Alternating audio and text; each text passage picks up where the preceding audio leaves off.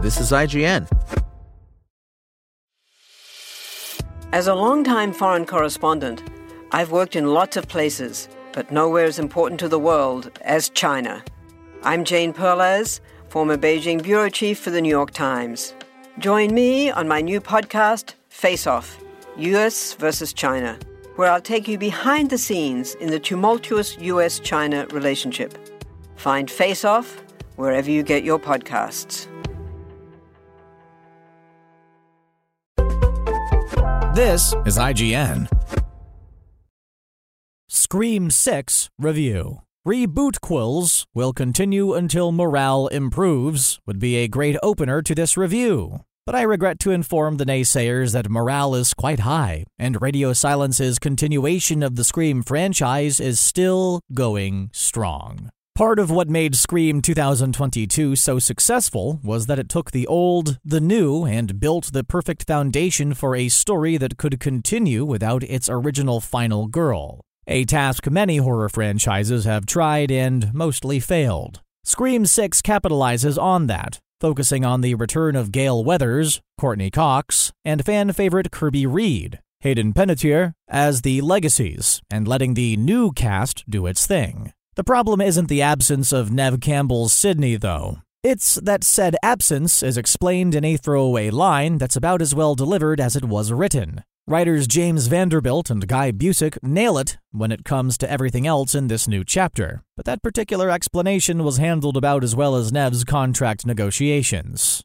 Sid's absence does play into the overall theme of the film, though. Scream has always been about subverting horror tropes and playing in a space that both mocks and reveres its genre in equal measure. That continues in Scream 6, but this time it's not about tackling horror as a whole. This time it's full meta, and the butt of the joke is Scream itself. You'll see plenty of shoutouts to your horror favorites, both old and new, sprinkled throughout the movie. You already saw plenty of them in the trailer alone. And none of the self-exploration feels over the top or like it's making a mockery of Wes Craven's legacy. Instead, it's simply having a laugh at the tropes that the franchise itself has helped create in its own right after nearly 30 years and 6 entries. Some of the rules apply, but others no longer matter at all. And are you going to have a blast learning which rule fits where? Mindy delivers her now customary monologue to give you a few hints on those rules. It's a little redundant, mirroring Scream 2022 more than any other moment in the new film, but effective all the same.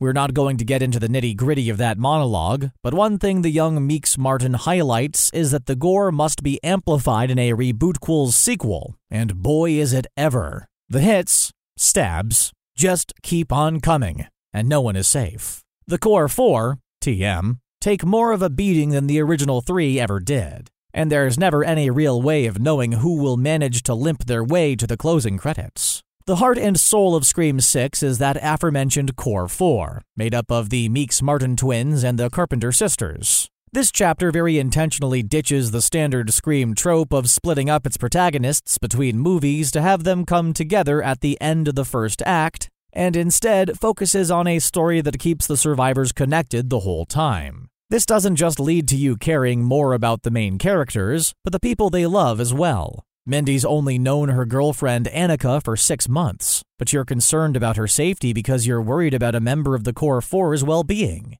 The same can be said for Danny, Quinn, and Ethan, but you'll have to check out the movie to learn more about their connections to our leads. Scream 6 delivers with its secondary characters more than any franchise entry before it, as a matter of fact. And while some of the praise belongs to the closeness the writers give us to the Core 4, a not insignificant amount of the credit needs to go to the aforementioned actors. We've always loved Sid, Dewey, David Arquette, and Gale, but gone are the Mickeys, Timothy Olyphant, and Derek's, Jerry O'Connell of Scream 2. It'd be a joy to see any of these players show their faces again in Scream 7, even if some are, well, quite dead. While the character-driven story of Scream 6 is the primary reason for its success, it's far from the only one. Some of these set pieces in this chapter will take your breath away. Whether it's the immaculate representation of an unbearably claustrophobic subway car, or the jarring illustration of a person's obsession in the Stab trophy room.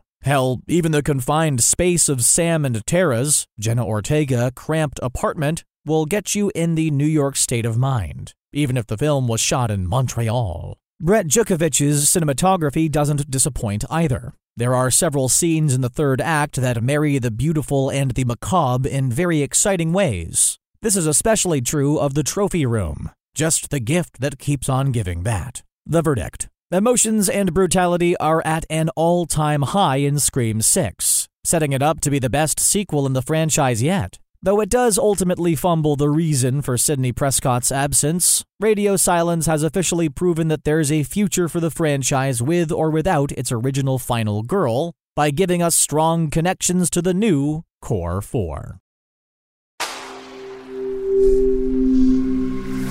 Spoken Layer. Want to learn how you can make smarter decisions with your money? Well, I've got the podcast for you. I'm Sean Piles, and I host NerdWallet's Smart Money Podcast. Our show features our team of nerds, personal finance experts in credit cards, banking, investing, and more. And they'll help you make the most of your money while cutting through the clutter and misinformation in today's world of personal finance. You'll get clarity on strategies to help you build your wealth, invest wisely, shop for financial products, and plan for major life events. Listen to NerdWallet's Smart Money Podcast wherever you get your podcasts.